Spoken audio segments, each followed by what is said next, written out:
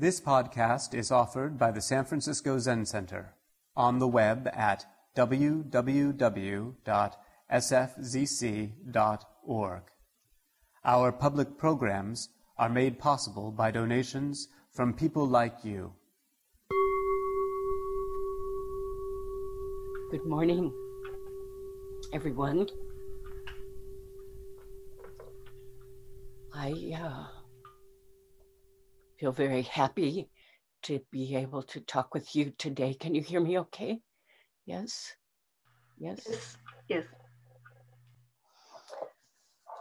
So we're coming past the midpoint of our Sesshin, and Abbas Fu and I have talked about there'll just be this lecture and tomorrow's lecture, and then the last day we will just sit and have a full morning of sitting without a Dharma talk.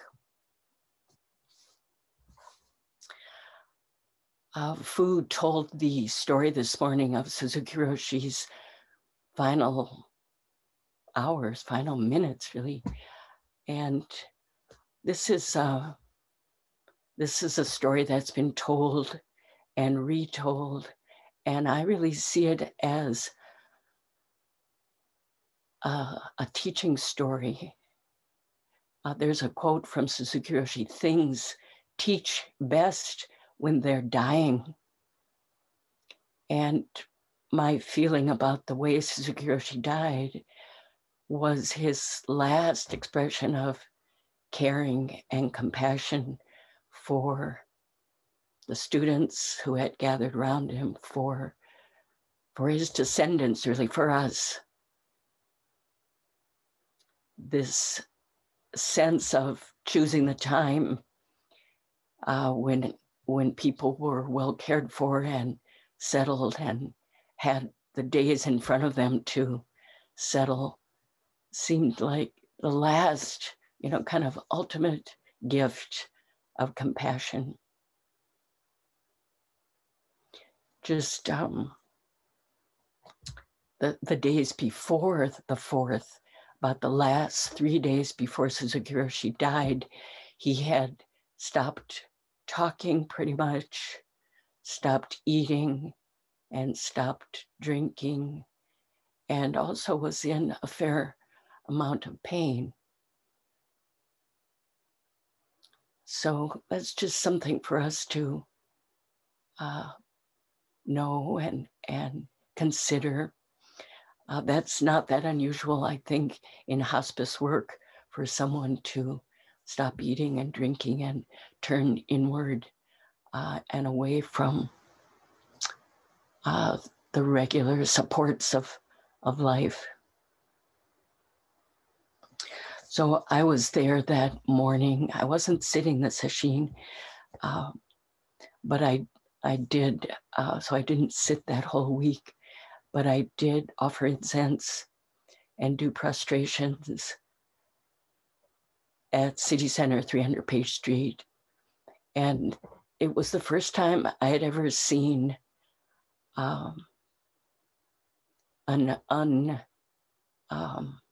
embalmed, I guess.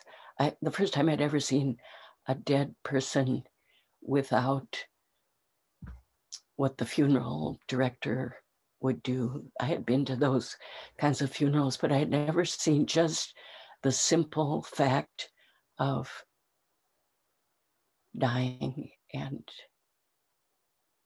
it had a very strong effect on me. I was a rather new student. I had just been at Zen Center a year, and going to offer incense in this long line that snaked up the stairs up to the second floor. And Suzuki Roshi's disciples sat with the body for hours, and then being able to just be quiet and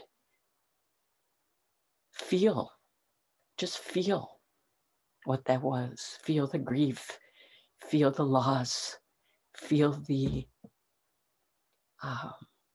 not knowing, sadness, and to allow those feelings to be integrated over those days. I wanted to read you a few of Suzuki Sensei, Mitsu Suzuki's haiku. She's passed away now. She died at 102. And she was a haiku master, really, and has 2 books of poems, Temple Dusk, which came out, I think, in her 80s, maybe. And then her 100th year, another book of her haiku was created with the help of Tanahashi-san and Kate McCandless, I think. And it's called A White Tea Bowl, 100 Haiku from 100 Years of Life. So in the earlier book, I'll just read a few of these.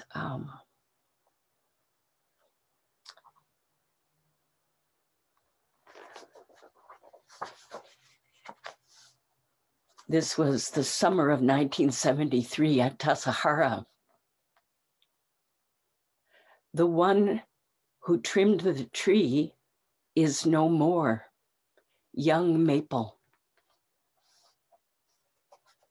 I imagine this was visiting Suzuki Roshi's garden at Tassajara.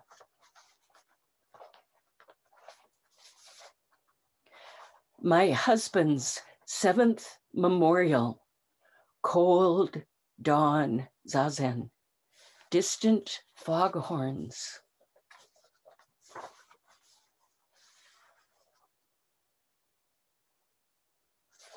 And this from 1979. In my late husband's name, I left a donation, Young Leaves Temple. That was from the earlier book. And then this book of the 100 haiku from 100 years of life expresses the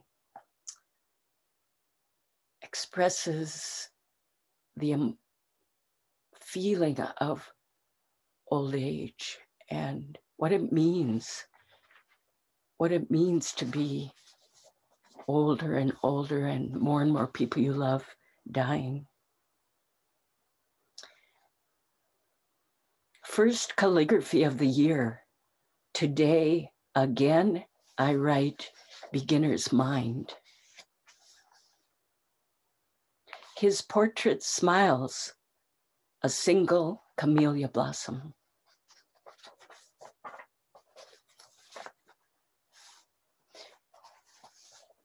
In the abbot's quarters, his portrait and calligraphy, red nanten berries.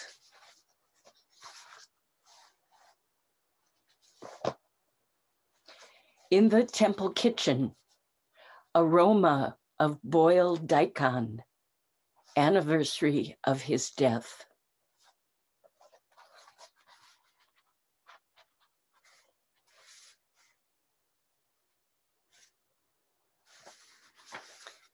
And this one, which I don't think directly evokes Suzuki Roshi, but this is Oksan, Mitsu Suzuki Sensei. To be of benefit to others, my heart's firm vow, cold winter morning.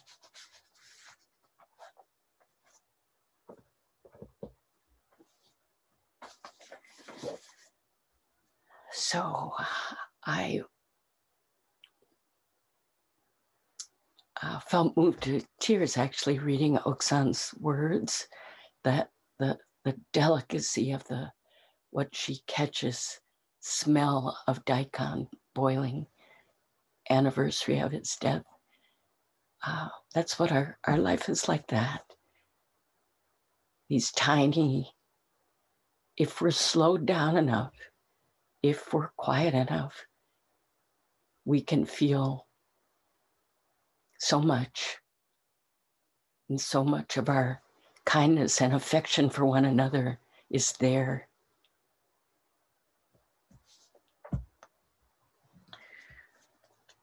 So I have been appreciating this unique sesshin that we're sitting together and appreciating your enthusiasm for being in the Zendo and all the different ways you're staying warm. And sometimes I just can't even tell who's under there, you know, because some people are moving seats and who is that? I don't know, but they're wrapped up nice and cozy. And I have this feeling that we all want to be there, you know. That may be projection on my part, but it feels that way. I certainly do. And to meet the cold and to not as some kind of obstacle or hindrance, but as an entrance, as a gateway, very kind of refreshing way of practice together.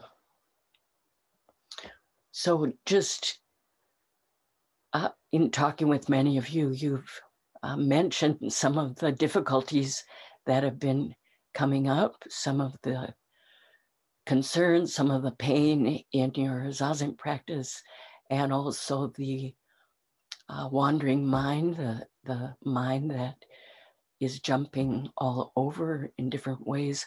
So I wanted to talk a little bit about that and also connect that with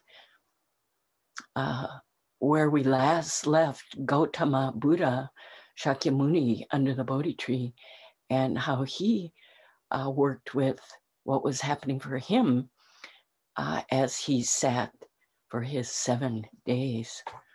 So before I take up where the Buddha was before he was Buddha, I just wanted to say this has been a very helpful, it's become almost a mnemonic for me, a kind of mantra almost, which is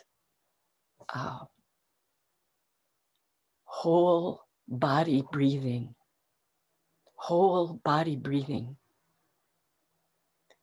and settle the mind on the body the way the body is settled on the cushion or the chair. Settling the mind on the body in the same way the body is settling on the seated bodhimanda. So that has become a kind of refrain for me at the beginning of sitting. And then whole body breathing. So whole body breathing is all parts of the body. We can feel the breath throughout the body in our back and front torso and neck and legs, filling the body with breath. And the actuality of every cell, every blood cell is being oxygenated throughout our body as we inhale and exhale. Every single cell. It's amazing. So it is whole body breathing. Whole body breathing is not just an image. It is the reality of how we exist. And it's resonant with Katagiri Roshi's settling the self on the self and let the flower of your life force bloom. That was his saying, his teaching that he would bring up many, many times. Settle the self on the self and let the flower of your life force bloom. So this is for our zazen. May that reverberate for you. At this time in the sesshin, when we're quieter and more settled and calm, I always feel that our ears are also more open. Is that possible? That we can hear things come in a way that when we're more activated and haven't quite quieted down and maybe more distracted at the beginning of the 7 days, we can't hear as much. And then later in the Sesshin, we can hear. So I want to speak to your ears that are wide open and listening in maybe a new way. All the sense doors are purified when we sit. Our eyes, you've probably noticed the beauty just in the simple movements of leaves twirling and shadows, and aside from the magnificent sunsets and cloud formations and the moon and the ever-changing sky, but the tiniest of things. I remember my first Sesshin, it's like, has this always been this way, the world? I felt like I had washed purely my eyes so I could see. It was there to be seen. It was uncovered for me. And our hearing, we can hear sometimes the farthest sound way far away, as well as the thunderous ocean that we have so close to us. It feels like it's right in the garden. And joined to that, the howling of and the yipping of the coyotes, and then a distant airplane threading through those sounds. This is for us. This is our life. To appreciate and join and open to and celebrate. So whole body breathing. Right now, whole body breathing.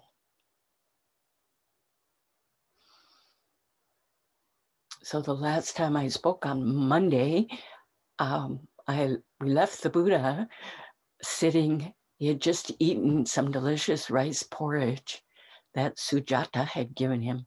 And I missed one detail that I've always appreciated, which is after she had brought this offering to the tree god in a golden bowl, and he ate up his rice porridge and felt the strength of the food entering, his body, which gave him the strength to sit upright. But before he sat down, he took the bowl and he said he was going to toss it into the river. And he said, if this bowl flows upstream against the current, this will be a sign to me that I will accomplish my purpose, that I will realize my true self, that I will awaken to my true self. And he took this golden bowl and he tossed it into the Naranja River. And indeed, it flowed upstream against the current. And this particular detail to me is, it really is the spirit of our practice of turning against, not against meaning in combat with, but in the opposite direction of worldly affairs and I, me, and mine, and grasping after stuff, material things, fame and gain, and so forth. This turning the opposite way, which is bodhicitta and our bodhisattva vows. And people may not understand. Your family and friends may say, what are you doing? How can you waste your life, sitting in this valley? And, with all that expensive education under your belt, you're throwing it away, or whatever people say. Or how can you do this to me? And not be here for me, someone might say. And as my dad said, don't you want to be a journalist? in Paris or something and travel. That, I think, to him was that was really something to strive for. And that would make me happy. So this flowing upstream, tossing the bowl and having it, yes, flowing upstream. We may feel that way and feel like it's lonely, but we're not alone in this turning the wheel the opposite direction. So then he settled himself under the Bodhi tree and took a upright position, cross-legged position, and relaxed body, rested on his cushion, rested the mind on the body, the way the body was rested on his cushion. And his cushion, he gathered these grasses called kushala grasses to make his meditation cushion. And the kushala grasses had these sharp edges. And if you don't do it skillfully, you can cut your, get like paper cuts, cut your fingers. So kushala in Sanskrit means skillful. And akushala is not skillful, sometimes wholesome and unwholesome. So gathering the kushala grass with kushala, with skillfulness, to make the cushion to sit down. So that also, every detail of the story is saying something, skillfully gathering the conditions for our liberation, for our waking up.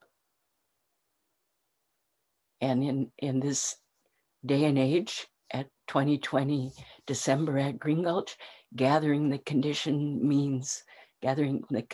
means bring your blanket, wear your hat, distance, wear these masks. And, little did we know that we could actually sit for 7 days, most of the days, with a covering over our faces and breathe. I mean, someone might think, isn't that annoying or bothersome, or don't you just want to rip it off or something? And instead, what I feel is fully resolved to sit there in these conditions for the benefit of beings, for our own benefit and safety, and to take care of one another. And if it means there's something that's maybe not all that comfortable, that's not going to stop us. That's not going to get in the way. That's not an obstacle. So I really, I just feel very encouraged, and just encouraged by your practice and appreciative of the effort that you're making. That maybe you don't even feel it. You're just doing it, which is probably best, rather than looking at, boy, aren't I doing great? Doesn't matter, just do it. Just follow the schedule this way. But I'm encouraged very much.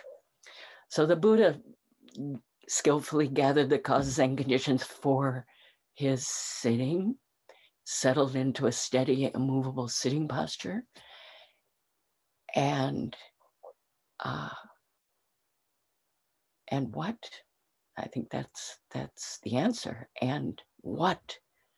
The mind of what is it that arises, that thus comes. The Buddha is the thus come one. That's the translation of Tathagata. Tatata is the suchness, or the thus coming and thus going. The Tathagata sat with what is it that thus comes. And as you know the story, while the Buddha was sitting, settled, he had challenges. It wasn't like piece of cake. He had challenges, just like all of us. That's why the story of the Buddha story of the Buddha's life is our story. It's a teaching story, and how much is legend, how much is true, how much is teaching, it doesn't really matter. It is true. It is a true story for our own effort and our own practice life. So these challenges arose, and they're often talked about as Mara. Mara came. Mara is, it's just a way of personifying the challenges that we have. And these challenges are sometimes called hindrances. We call them hindrances or obstacles. And in the Heart Sutra, as you might recall, it says near the end, after all the know this, know that, know this, know that, with nothing to attain, a bodhisattva relies on prajna paramita. And thus the mind is without hindrance. Without hindrance, there is no fear. This part of the Heart Sutra has always, I remember first hearing it and like, no fear? Really? This is the promise here? No fear? Is that true? So I wanted to kind of unpack what these hindrances are together, and then with the Buddha's story, So there's, in the Sanskrit of the Heart Sutra, it says hindrance, another word, the word that's used for hindrance is chitta avarana, which means mind coverings. Avarana means coverings, these coverings over the mind. And there's traditionally 3 different kinds of coverings. There's the karma avarana, or these coverings that kind of cover our free activity of responding to things as they are, things as it is, because of our karmic conditioning and our ancient twisted karma of body, speech, and mind. It becomes a kind of covering for our free and skillful activity. So that's the first of the avarana, the karma avarana. And then there's the klesha avarana. The klesha are the afflictions. And there's, the afflictions are the 3 kind of big ones of greed, hatred, delusion. And then there's classic ones: pride, overweening pride, and doubt. And what's the last one of the classic ones? Well, I'll find it anyway. These kinds of jealousy, envy, covetousness, retaliation, vengeance, all these kinds of things are part of the afflictive emotions, afflictive coverings. They cover our true spirit and our true connectedness and interdependence with these tendencies and patterns of actions. So those are the klesha avarana. And then there's what's called the Nyaya avarana. That's another one of these JN with the line over the N. Nyaya, EYA, Nyaya avarana. Those are the thought coverings. Anything with the J and A has to do with gnosis or thinking or cognitive. So there's the Nyaya avarana, or these thought coverings that cover this particular avarana is having fixed ideas about the way things are, or even the teachings, or strong beliefs, so much so that we're not open. We lose our beginner's mind. We're not open to a new teaching, a new way of seeing things, or information even that comes our way that if it doesn't fit, we don't want to have anything to do with it or, discard it. There's a story that the Buddha tells that in probably the Pali Canon, I'm not exactly sure which sutta, where he talks about this Nyaya Avarana by way of this story. The story is there was a merchant who had to go on a business trip and left his young son at home with caregivers, or doesn't say in the story about the boy's mother.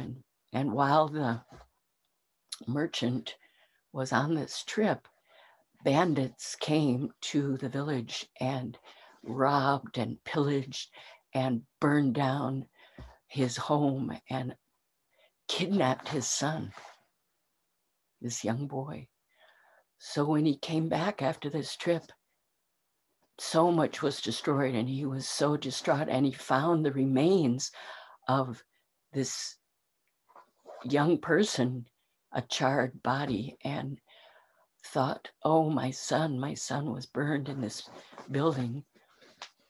But the son had been kidnapped. He didn't know. So he grieved and he wailed, and he was just so strong, his grief and guilt that he had left his son to this horrible fate. And he gathered this body and he had a cremation ceremony and took those ashes and put them in a silk pouch around his neck and wore it all the time, walking, lying down, sleeping, eating. He always wore these ashes and grieved and pounded his chest and just was totally consumed with this grief.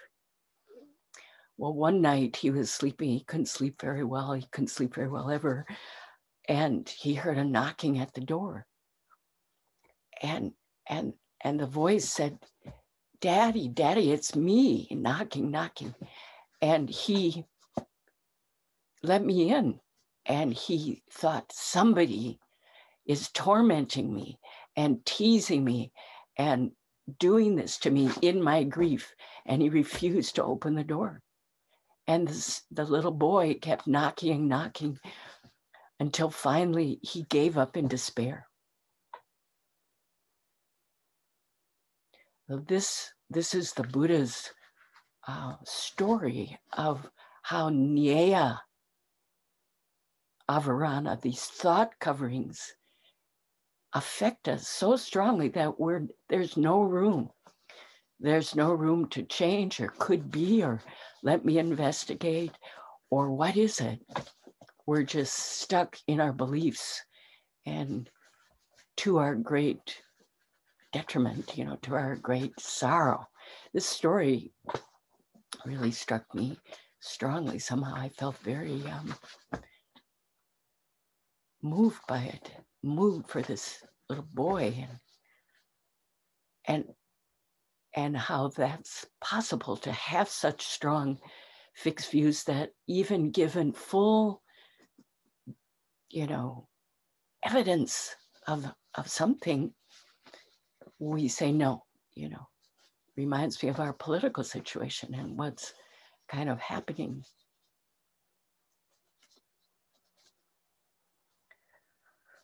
So these avarana in the Heart Sutra, it says, with nothing to attain, so nothing to grasp, because why? We've just been talking about the emptiness of everything, that everything is dependently co-arising, dependent on everything else, so much so that you can't say that there's an abiding, substantial thingness to ourself or anything else.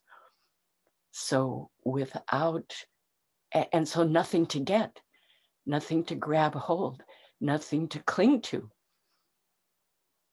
So without that, without anything to get, letting go of gaining mind, the Bodhisattva relies on prajna paramita, this wisdom that is gone beyond the perfection of wisdom, the wisdom that sees emptiness, sees shunyata.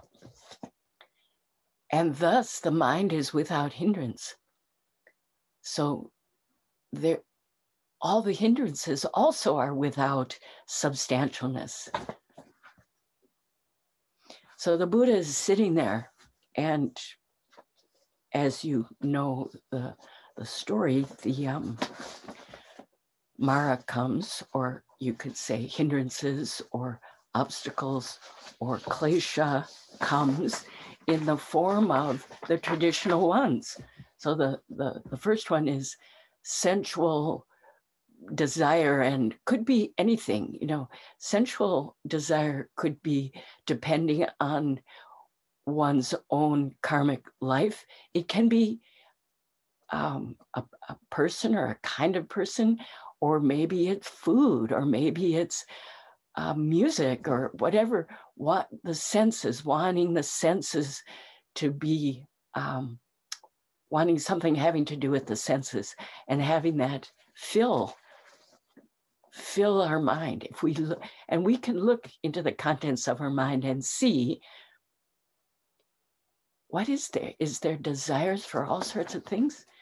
And this is this kind of sensory desire, that Mara, that avarana, that hindrance, is thought to be like, instead of this clear water of awareness and clarity, it's water that's tinted various colors that we're looking through. We're always looking through this water that's all these different colors. It's not clear water. So that was the first one. And Mara came to the Buddha with those kinds of desires, trying to entice him off his seat, off his bodhimanda. And he was not, you know, he saw, this is not, I'm not really drawn. I'm not pulled by that. And he just sat upright. So we can look while we're sitting. Is my mind filled with this kind of, is it this kind of a mind?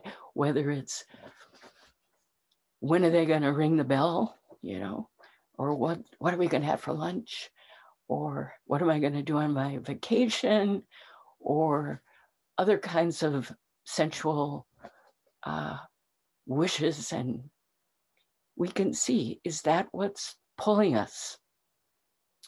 And is that covering somehow? Is that a hindrance?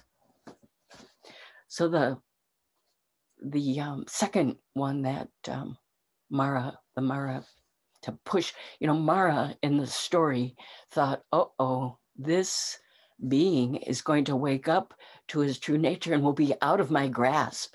You know, this is personified Mara, and I won't be able to lure him. So I better push him off his seat somehow. And I have my theories about who Mara really was, which I'll tell you about later. But so Mara sent the sensuous things. And then the second one was, and this is traditional, the hindrance of hatred and anger. And Mara sent beings who were malevolent beings, who did not have the Shakyamuni's best interests in mind, were actually out to see him fail and hurt him. Actually, there are beings who do not want our best interests. That happens. That's true. And often our sort of instinctive thing is to fight back, get back at them, yell back, hit, fight, that kind of thing. But the Buddha, he was being assaulted by these armies with shooting arrows at him and trying to hurt him. And he did not respond with anger and hatred in kind. So this is greed and hate, these two poisons, and those are two of the 5 kind of classic hindrances. And then the third one was, I would put in the classic list, the third of the 5 is, or that's the 5th actually, is doubt. So Mara said, okay, let's try something different. And Mara came with these kinds of words that you might have noticed, or you might have noticed anger, by the way, some angry going over things in your mind while you're sitting, of when someone didn't have your best interests in mind, when you were hurt. Was it on purpose? What, and your reaction to that, and plans of how you might get back at someone. That's kind of vengeance or retaliation, whatever, whether extreme or even tiny. I'm going to ignore them. I'll show them, Is our mind filled with that? If so, in the classic, it's like our mind is boiling water. So we've had this tinted water with the sensuous thoughts, and then this hindrance of anger, which is boiling water. So the third Mara that came in the story was doubt, and the doubt is thought of as water that's in a cave, a dark cave, this kind of silent, kind of murky water like in a cave. And this doubt, what Mara said to the Buddha was, trying to have him feel self-doubt. You think you're so wise and such a big deal, Mr. Gautama. What are you doing here? Why don't you go back, get a job, take care of your family, and stop fooling around like this? This is ridiculous, and you're ridiculous, etc. I don't know if you've had any thoughts like that have come up. You're making a big mistake. This is a waste of time, and you're not such hot stuff. I find that particular Mara, that's the hindrance of doubt, is very corrosive doubt. Not the doubt of, I want to realize the teachings and I'm not sure I understand. That doubt that encourages us. This is corrosive doubt that eats away at our resolve and at our wanting to practice and is not encouraging. So that was the third one. And, the other classic ones, so we've had this ill will or this anger, and the sensuous activity, the doubt, and then the other ones are sloth and torpor and restlessness and remorse and worry. And, I don't know, the Mara that threw things at the Buddha on the Bodhimanda, I don't think he had sloth and torpor. I think he was upright, but we may feel sloth and torpor, which is the phrase that's used. And that water is like slippery, kind of muddy.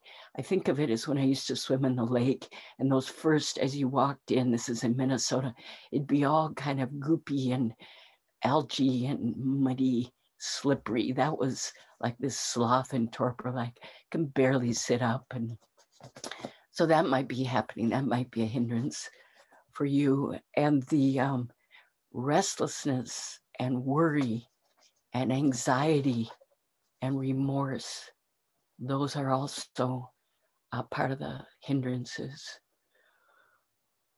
The restlessness and worry, the water is very agitated, like blown by the wind, lots of ripples and movement. So I know some of you have talked with me about worry, anxiety, not being able to settle in the body, guilt, these kinds of things. These, if you look into the contents of your mind, do you see that?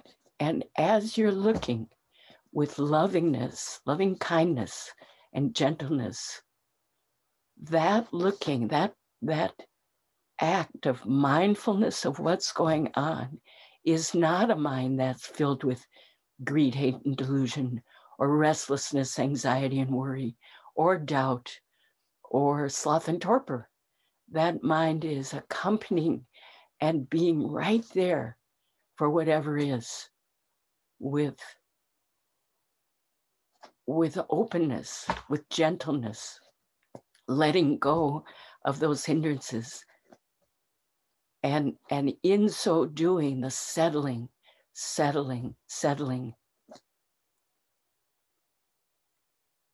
and seeing how these things arise and the impermanence of these things. Nothing will stay.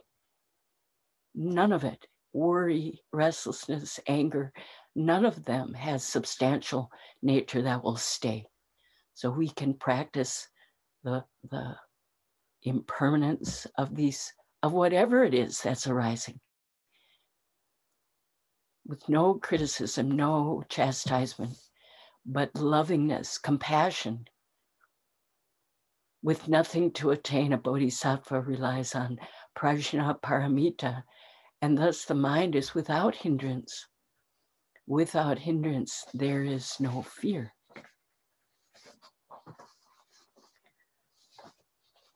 So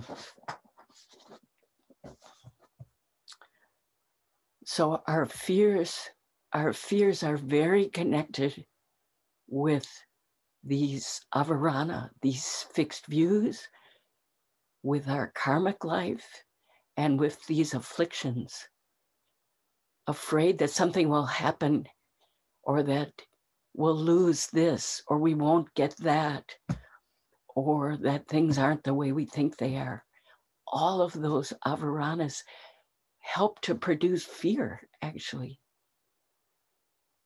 So in our working with prajna paramita, with our all parts of our life, we also work with our fears.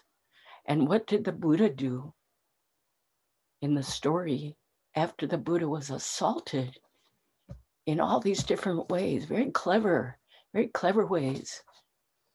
And what are we going to do? What the Buddha did was, and we have the Buddha on our altar in this mudra of, touching the earth mudra, with seated in this posture, taking his right hand and touching down to the earth, grounding himself, settling himself, and calling the great earth to witness. I have a right to just sit here with my resolve and my practice heart, and to sit on this seat, on this platform of awakening. And the earth, responded and shook in 7 ways, and basically said to Mara, he has a right to sit here. We have a right to sit here. Be gone,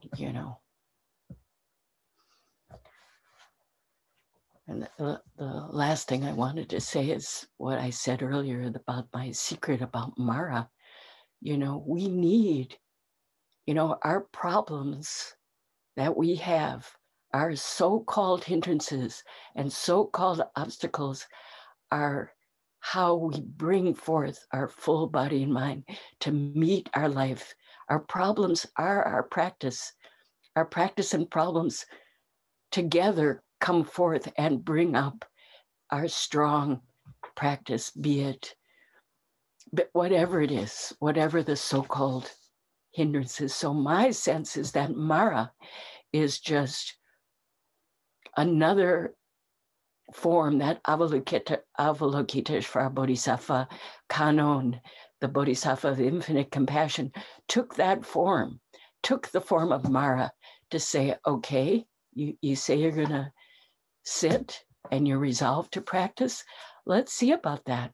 You need a noble opponent, to really put forth. So I'll meet you there. We need that. So are these hindrances, or are these our gateway to fully come into the fullness of our practice without leaving one drop behind?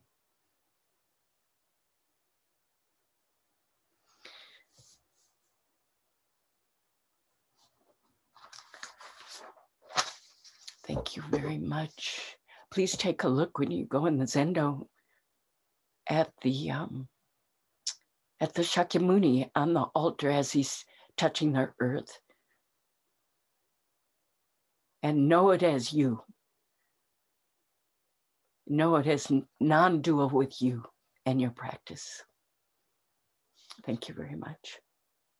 Thank you for listening to this podcast offered by the San Francisco Zen Center. Our programs are made possible by the donations we receive.